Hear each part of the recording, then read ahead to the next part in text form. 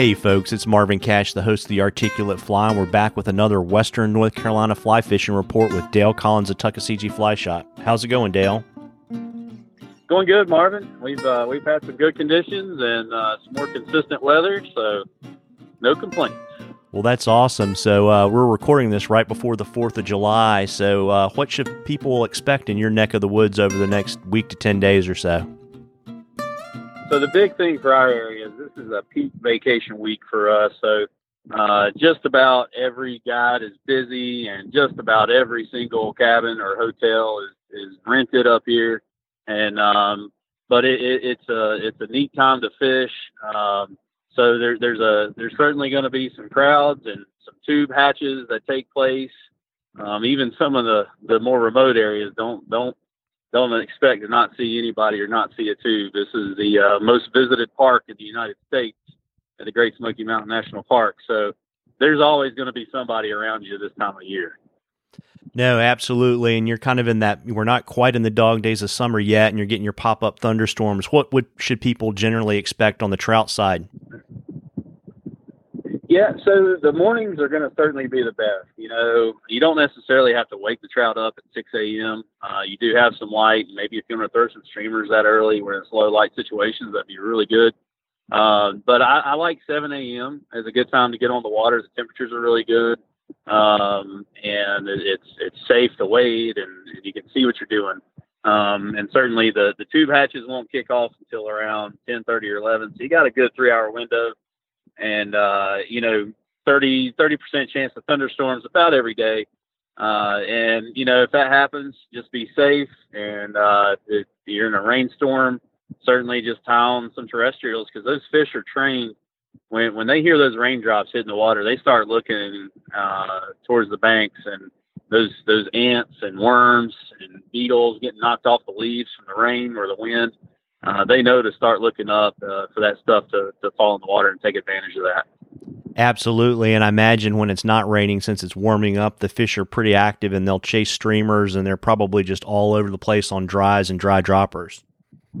That's it. Yeah. It's kind of like a 20-minute window where things will be going nuts around you between what's going on in the skies and what's happening as the fish react. So, because even those storms will key a hatch. It'll cool the water off, and it'll get a hatch keyed off, and the fish are certainly going to respond.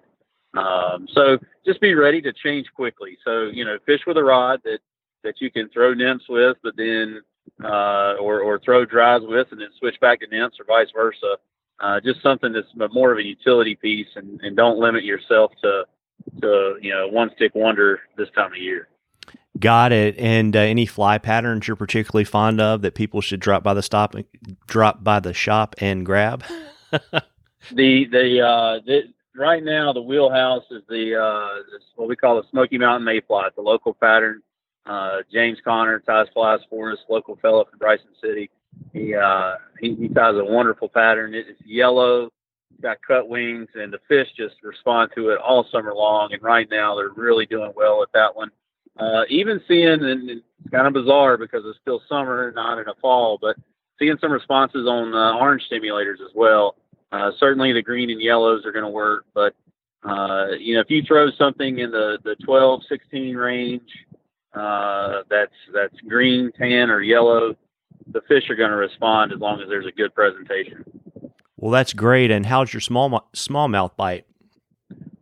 Smallmouth fishing is definitely in full swing. We've had a few days here without rain, so the Little Tennessee is in great shape. If you get out there early in the morning, and when I say early, that's when you want to hit the waters between 6 and 6:30.